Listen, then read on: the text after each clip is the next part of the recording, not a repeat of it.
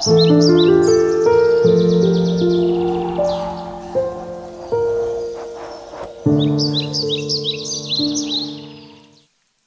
hello, Grace Point. I'm glad that you have chosen to be in the room or watch online on this Father's Day. We are continuing in our series in the book of 1 Corinthians about churches in a crisis, and that was true then when it was written, and it's true today. Now, a number of years ago, Twitter put out a survey asking people to share their experiences of church fights, church arguments, church divisions, and that survey went viral. It went viral with real answers from real churches. So I've picked 7 of them just to give you a flavor of how Satan uses division for his advantage. This one church had a big argument and a church vote whether or not to remove the clock from the worship center room. Okay, maybe the pastor was going way too long, or they wanted him to go longer. They had a vote over that. Another church, they had an argument and a church vote whether or not to install in the women's bathroom stalls between, the different walls between the different stalls. Now, I believe that if that took place, no man should vote on that. It should be whatever the women would like, all right? Another vote was an argument in this church is what picture of Jesus to put in the church lobby.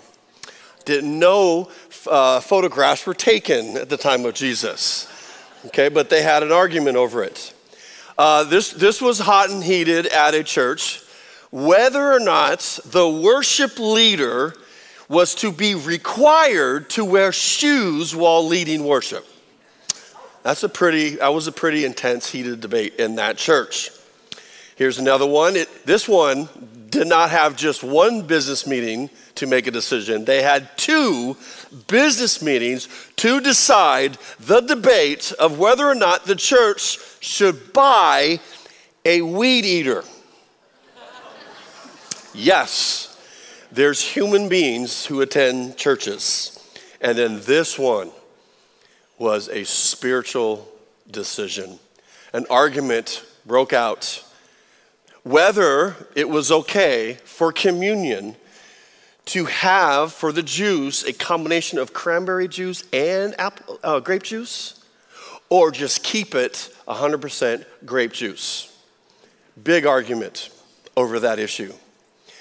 And the last one I want to share with you, several families left the church over this issue because they were having arguments over whether to change the coffee in the lobby from Folgers, putting Folgers away and adding a Starbucks brand.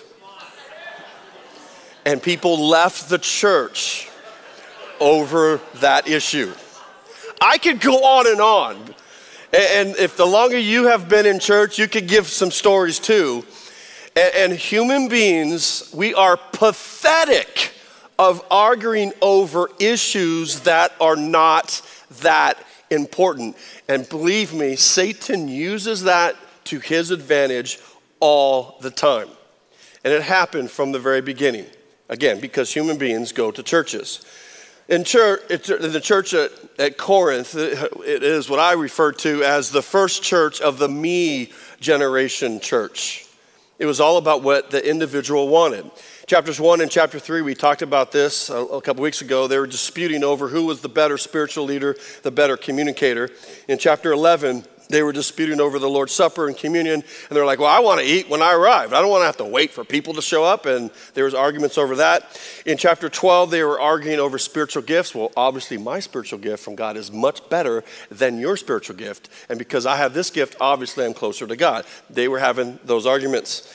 And it still happens today.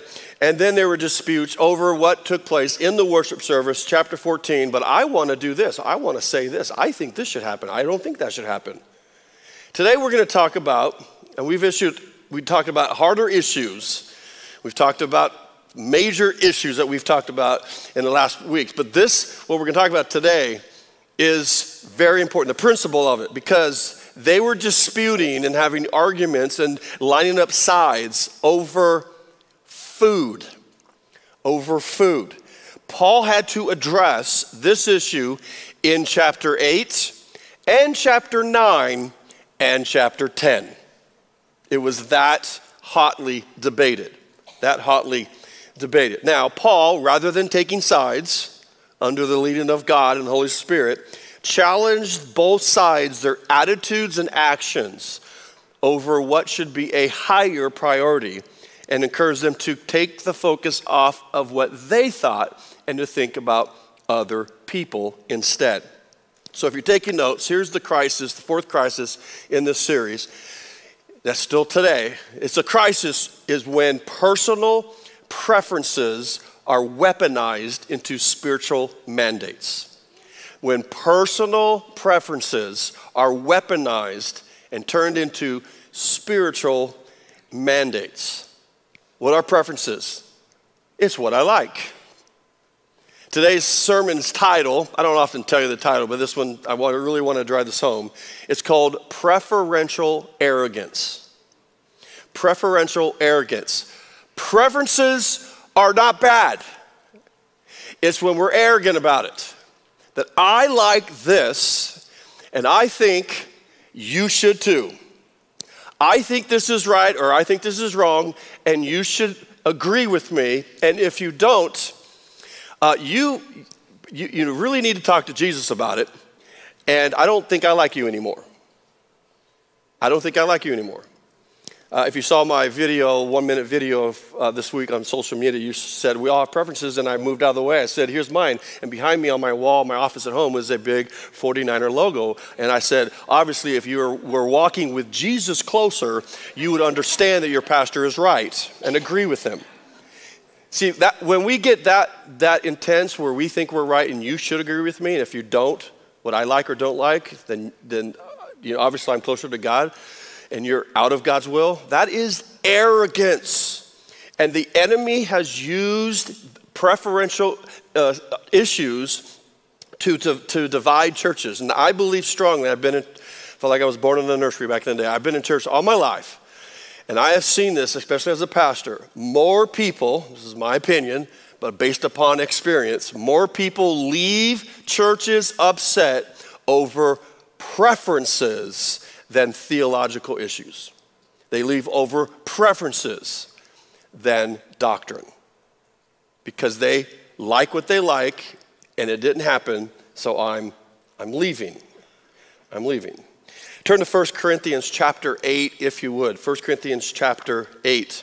As Paul begins talking about this and answering, he was asked about it, please give us perspective, and he does that. Now let me give you the cultural context, because if you just read it, you're going, well, obviously we're not suffering or frustrated with that today, we're not dealing with that, so I'm just going to keep reading. No, we're going to look at the principle behind this. But the cultural context will help you understand that in Corinth there are a lot of pagan temples that pagan worship took place at.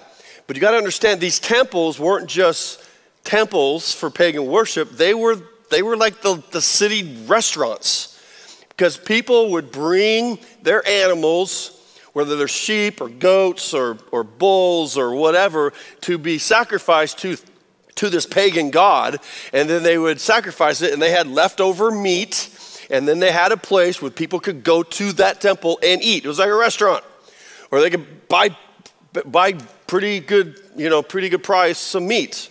And the question that the church people were fighting over and arguing with is, should a believer who has placed their faith in Jesus eat of that meat that was offered unto an idol?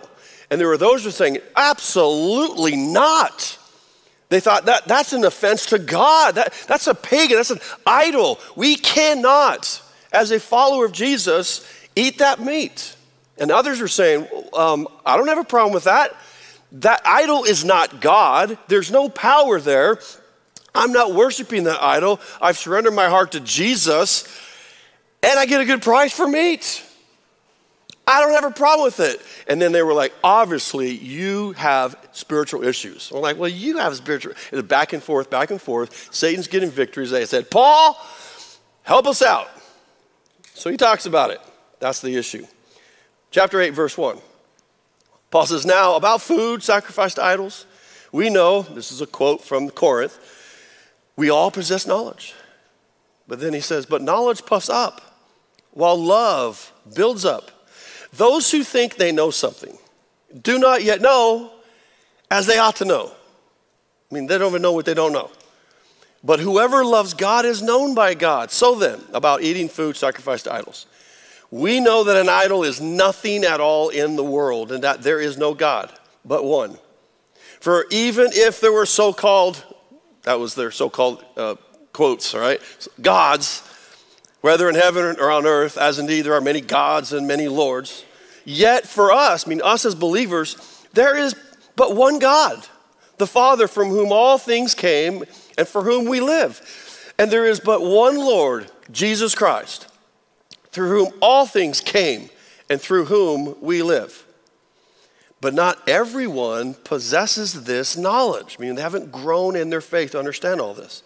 Some people are still so accustomed to idols that when they eat sacrificial food, they think of it as having been sacrificed to a god. And since their conscience is weak, it is defiled. That food is defiled. I can't eat it. But food does not bring us near to God. We are no worse if we do not eat, and no better if we do. Be careful, however, that the exercise of your rights does not become a stumbling block to the weak. For if someone with a weak conscience sees you eating, with all your knowledge, eating in the idol's temple, won't that person be emboldened to eat what is sacrificed to idols? So this weaker brother or sister, for whom Christ died, is destroyed by your knowledge. When you sin against them this way and wound their weak conscience, you sin against Christ. Therefore, if what I eat causes my brother or sister to fall into sin, I will never eat meat again. I'm going to make that choice so that I will not cause them to fall. Now, let me explain this phrase, stumbling block, about their stumbling block. You don't want them for seeing you and become a stumbling block. What this means in context is causing someone to return to sin. They were involved in something sinful in the past. They met Christ, got forgiven, placed in God's family, and now they're grown in their faith. And you do something that you know that they used to struggle with, and that could cause them to fall back and return to sin. Many years ago, when we had our old auditorium, a lady come up, don't remember who she was, have no recollection at all, but I remember the situation. She came up to me after a service and said, Pastor, this contemporary music offends me. It is wrong and should be removed from our church. And Scripture says that if I'm offended, you need to take it out. So I asked her some questions. I said, how long have you been a follower of Jesus? She said something along the line of about 22 years. I said, really? So you've been saved this long. What sin are you committing again because of this music? She goes, well, I'm not. So she was misinterpreting, misapplying this passage to think, well, if I'm offended by something, then obviously you need to stop. The issue was she just didn't like it. It shouldn't be in the church. Let me give you a better example and application. Say you have a friend and you know their past, and before Christ, alcohol was in charge of their life. And they had bondage to alcohol. Then they received Christ. They get forgiveness of sin. They placed in God's family, and over the time, they've grown. And now they don't want anything to do with alcohol because it reminds them of a bad chapter of their lives. If you, as a friend, and you know that history, invite them, hey, I want to get together. Hey, let's meet at a tavern. One, you're being a bad friend, but that could be a stumbling block that triggers them to going back into that sin. Satan's always looking. He's a roaring lion, seeking whom he may devour, and he'll use people who they're not thinking of the other person. Now, in the Bible, let me be clear, there is a biblical command, a mandate, it's very clear, do not become drunk. That's a sin. You're tipsy, you're sinning. Because now you're not in full control, the alcohol is now in control, and you open yourself wide to many stupid things. The Bible's very clear about drunkenness. But I grew up in a church, especially when I was young, a young boy, that it was communicated from the pulpit behind the large wooden pulpit many times. And therefore, I thought it was true and biblical. It was preached that any Christian who has any alcohol is a compromising Christian if they are a Christian. They weren't teaching, that was extra biblical. They weren't teaching what the Bible says about it. They were taking an issue and they weaponized it to say, this is the spiritual mandate. And it took me many years to get over this. Now, here's my preference. This is for me. All right, and Candy's with me on this, but for me personally, I have chosen to abstain from all alcohol. Why? Because at 17, I made a public vow to God to not drink alcohol. That was me and God. Now, it wasn't pushed in the youth group or my church. It was a vow. And I knew what Scripture said about making vows. If you're going to make a vow to God, you best keep it, okay? Because God takes vows seriously. But what I was taught was extra biblical. See, what happens is when personal preferences are weaponized, they make issues that are preferences into spiritual mandates. Now, I'm not going to read the portion in chapter 9, but Paul then goes into about how he was being personally judged over a number of preferential issues. He was being judged on his title. And there are people who are like, I'm not going to call you an apostle. And others would call him apostle. And Paul was like, but I am apostle. That's the title God gave me. He was being judged over someone's preference, even his title. He was being judged on what he ate and what he drank. He was even being judged of you should not have a wife and a wife travel with you on your missionary journeys. And he's like, I don't know where he stood being married, but he said, isn't Peter married? And she travels with him. He was like, don't I have that right? He was even being judged over the issue of should he receive money for preaching the gospel. And there was a strong opposition. It's like, if you're going to teach the gospel, you should not do it for money. And he's like, I'm not doing it for money. In fact, I'd rather preach for free and not be accused of that, because what was more important is preaching the gospel so that people would get saved. But it was an issue of, I don't think you should even get paid.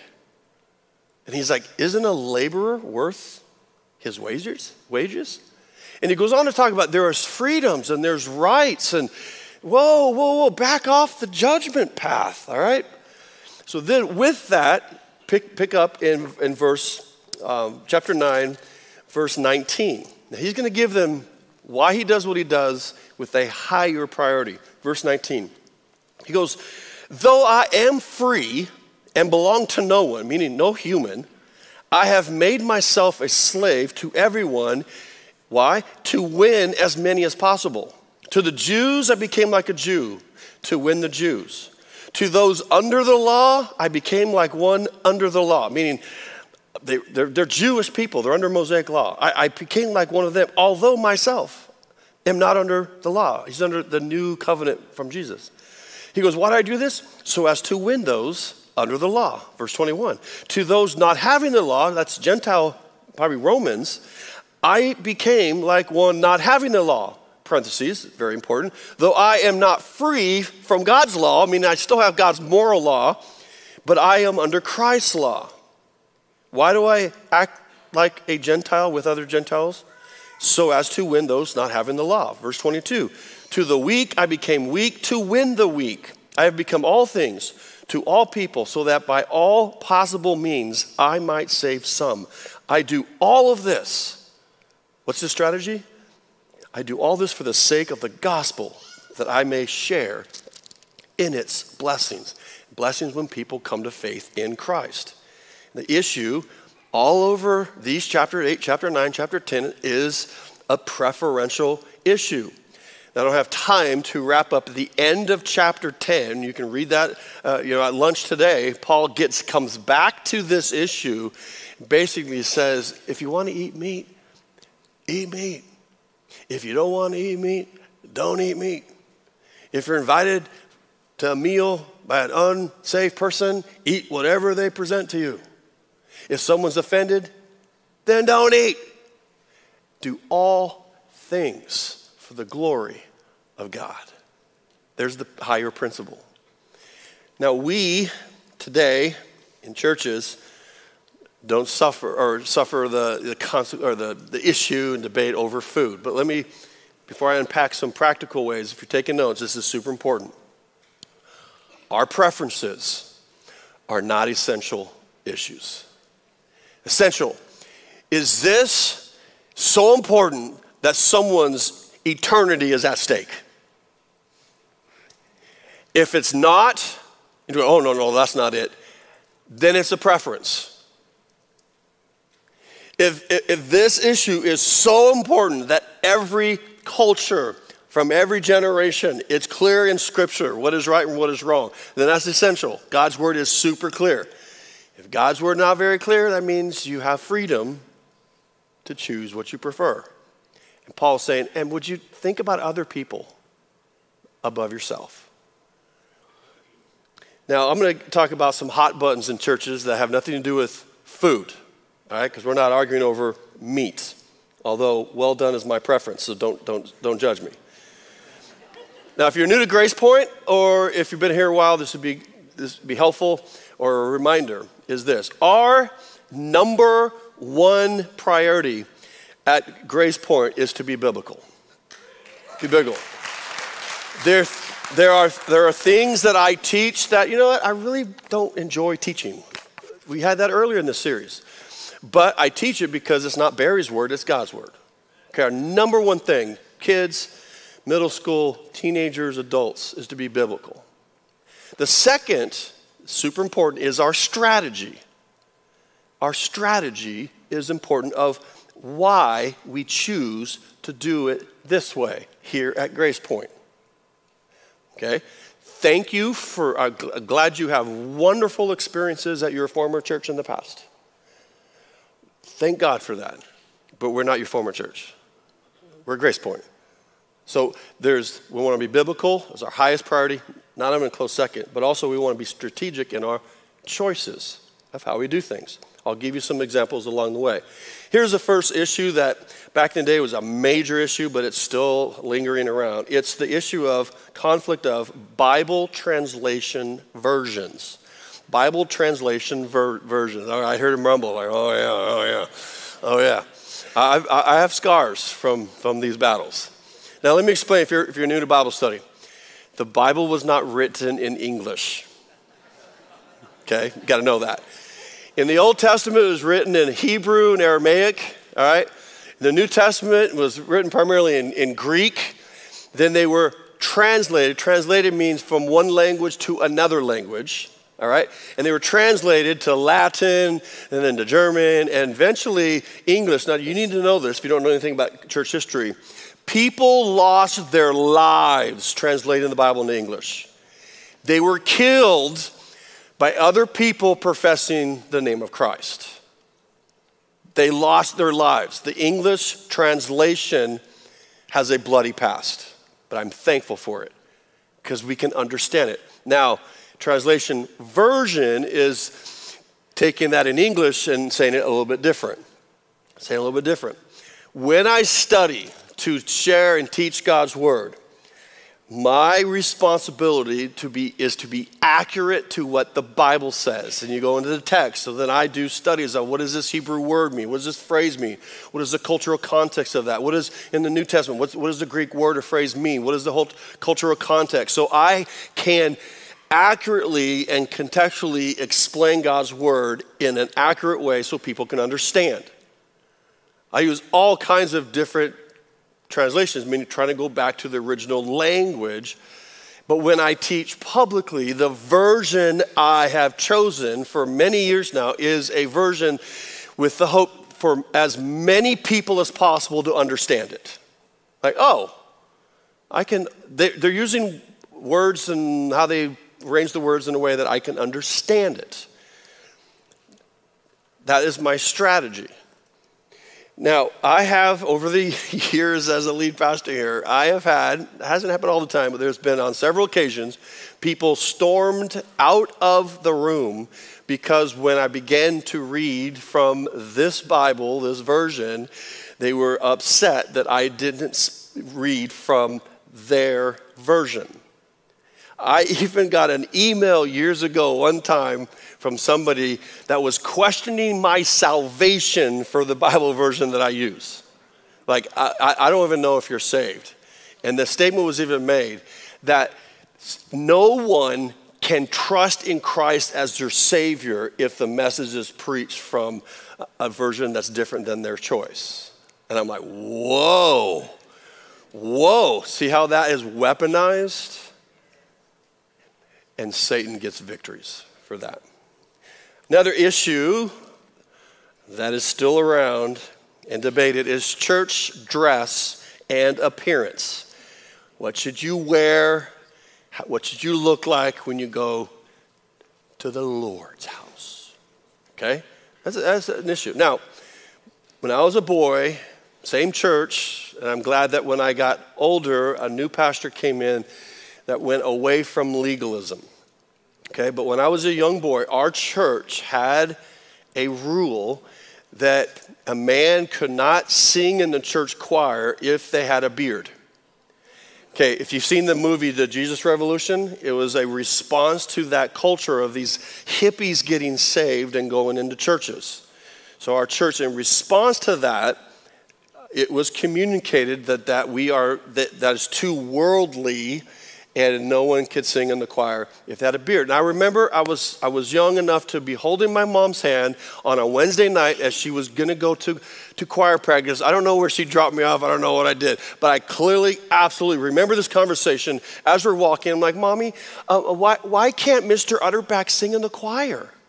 Well, honey, it's because he has a beard. We don't allow men who have a beard to sing in the choir. And I just a little kid, I'll go, Mom,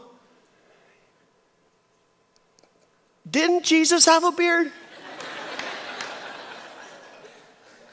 See how a preference became a spiritual mandate and how confusing that could be? And it's so extra biblical. I have heard, not too much now, but definitely years ago, pastors should really wear a suit and a tie. And if you're going to do communion, you must wear a suit and a tie. I did for a while, especially when I came back, 20 years as youth pastor coming back. For years, I wore a suit and tie. But as around Kitsap County, inviting men to church, come visit, I kept hearing this. I would come, but I don't have anything to wear. Now, they had clothes. But they're like, I don't have a suit. I do not want to hinder anybody to go to heaven over a suit and a strangling tie.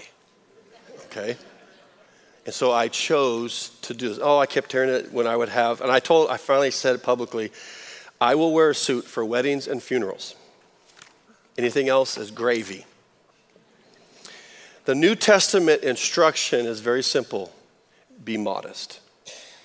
Now, if you really struggle with me not wearing a suit, you either get this or I show up next week looking more like Jesus in a tunic.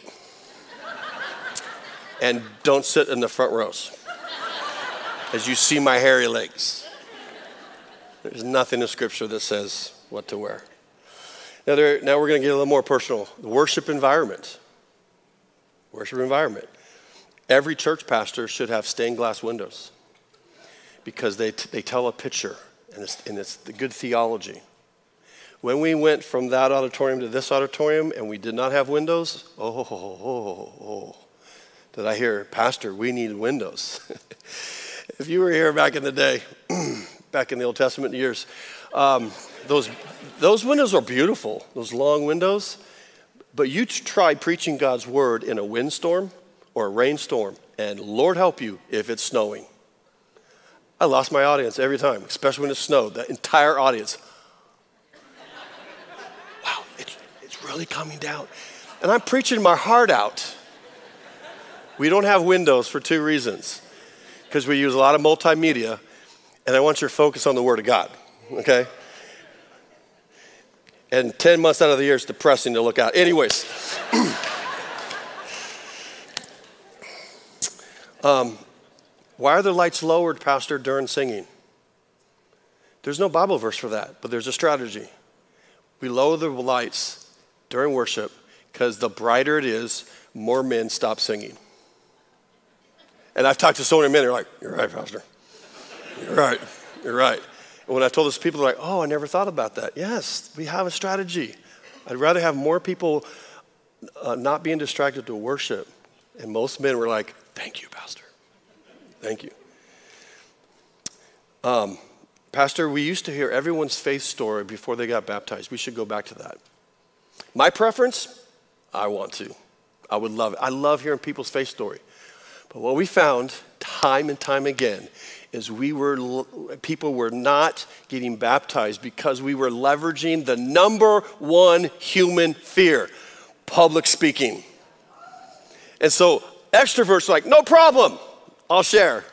Some introverts, but most people I don't want to get baptized. So we take that away and we've seen more people get baptized. There is no Bible verse that says you must say this, this, and this before you get baptized. They are saying a lot by going public with their faith that Jesus Christ is my Lord and Savior, that he died, was buried, and rose again.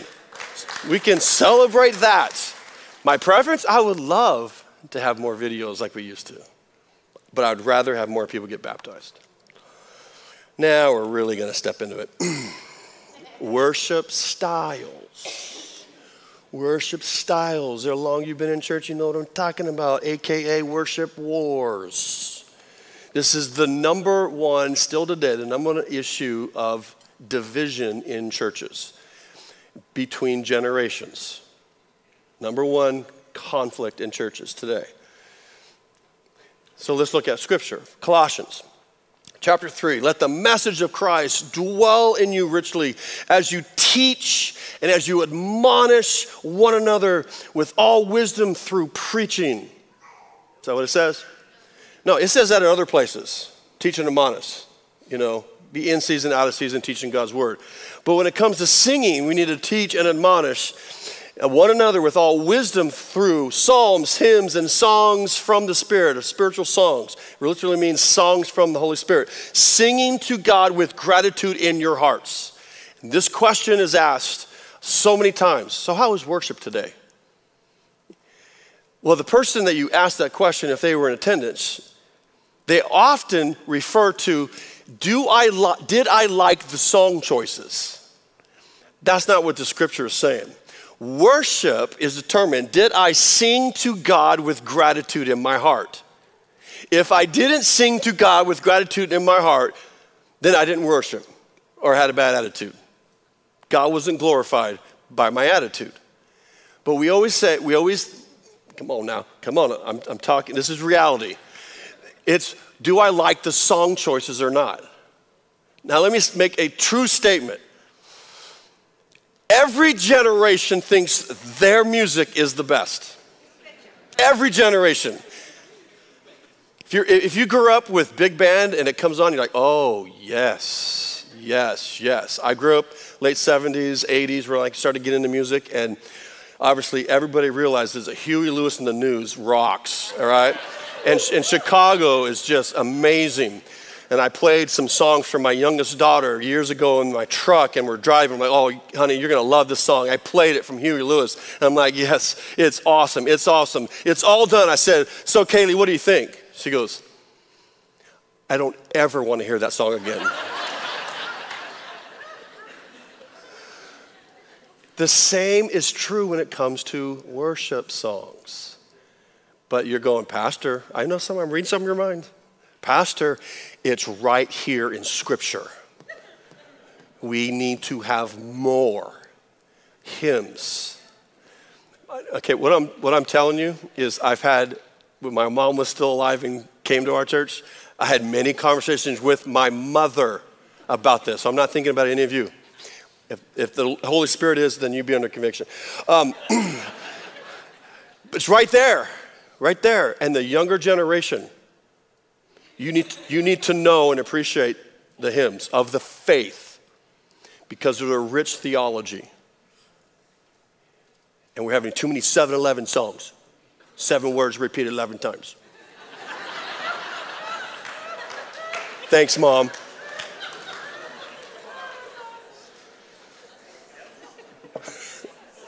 Some of you are like, praise it. Okay, can we look at what that words actually mean? Okay, not in English, but we've added to the definitions. Here's in the Greek. Psalms means, not talking about we got to sing from David, which is cool. We do that sometimes. But psalms simply means songs of praise, often with instruments. Often with instruments. This word was made up, created by a guy named Homer. And I'm not talking Homer Simpson, okay? Homer, Iliad and Odyssey, Homer. He invented this word with the definition of songs of enthusiastic praise when he's talking about a conquering hero, which applies to Jesus Christ, all right? But it's songs with enthusiastic praise and the swing, the emotion, and the passions of songs of prayer. Hear the passion, hear the solitude. That's what hymns mean. And then spiritual songs are songs that are given by the Holy Spirit. These Greek words say nothing about how many stanzas, how many times the chorus is repeated, how old it is, and the depth of theology. They're general Greek words of use all kinds of singing to worship the truth about who God is. And we as human beings line up with our preferences. If we don't get our way, then either we leave the church or we complain to others. Or we write the pastors. If you have a complaint, email kevin@gracepointchurch.com. Okay? And by the way, full disclosure, anonymous notes, we tell the office, don't send them our way. If you don't want to put your name down there, we won't respond to you. And we will if you do, not harshly, but it's like we want to hear you, but that's where we're at. Now my preference, and I know I'm right, is I think we should sing twice a month, How Great Thou Art, and Shout to the Lord, okay? And if Nash gets his heart right with Jesus, then we'll do that. No, he's running audio for online. I give him one mandate of song selections. You seek God, you pray, and you seek what songs God wants you to lead. So if you have a problem with his choices, you should probably pray for Nash and say, God, lead him. And please don't tell God. And lead him to pick my songs. I want him to pick God's songs. Seriously, he takes this very seriously, which I highly appreciate. And the worship team all know this. As we plan, he's weeks out, but then there's times where he goes, I don't have any songs yet for this Sunday because I just don't have peace with God. I don't have direction from God, so I'm just going to keep praying. Hallelujah. That's what we want. So, biblically, we have psalms, hymns, and spiritual songs every week at Grace Point. But hymns, well, then, you're talking about really, really old hymns, kind of recent hymns, and new hymns. Pastor, there's not new hymns.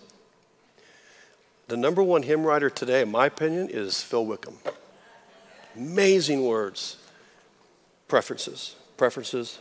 So I'm going to finish with 1 Corinthians 8:8. Paul says, for food. That's what they were arguing about, debating. For food does not bring us near to God. I mean, if you accept Christ, you're already near to God. You're in his family. Eating, it's not going to make you more close to him. More a son, more a daughter of God. It doesn't work that way. He says, for food does not bring us near to God. We are no worse if we do not eat food offered to idols, and no better if we do. Let's apply it today. You can fill in the blank, your issues, okay?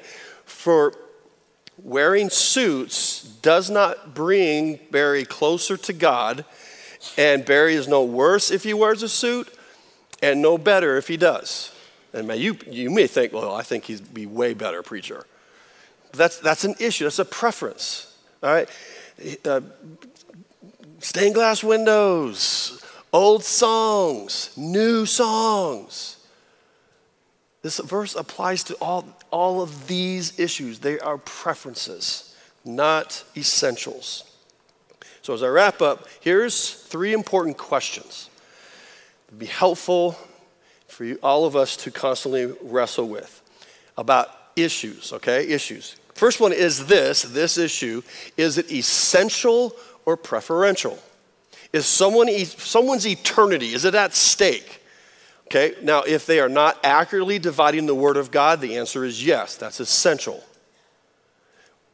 But my song choices, my attire, what I think they should wear, is it essential or preferential? Second question, am I being judgmental about my preferences? If you are, then that's where I have done this, you have done this, where we become arrogant with our preferences. We're judging other people because they're not doing things the way we think they should do. I don't like this, you shouldn't like it, I don't think this should happen in church, so therefore you are compromising. If it's a preference, are you being judgmental? Because if you are, then you've taken for a preference, which is not wrong to do that, you become arrogant.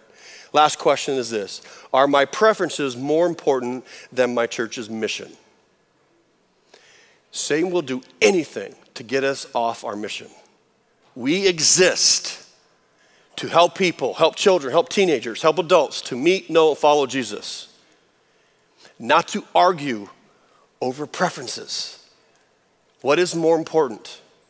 Again, most people leave upset at a church over preference, not mission, not theology, not doctrine. So we all wrestle with this. I've had to grow in this, especially the upbringing in church that I had as a young child. What does God's word say? Let's major on the majors, not majoring on the minors. When we do that, Satan gets victories. Would you pray with me? God, thank you so much for Paul taking a practical, debatable, divisive issue in their day, but the principles that you led him to talk about that helps us in the issues that divide us in churches today. Lord, help us understand there's more at stake. There's things of higher importance that we should spend our time and energy and emotion on than arguing over what we like and what others should like us. So Lord, help us to not let Satan win here at Grace Point Church. Help us as we continue to help all kinds of people meet, know, and follow Jesus. We don't want to get diverted off of that mission. We pray all this in Jesus' name. Everybody said, amen.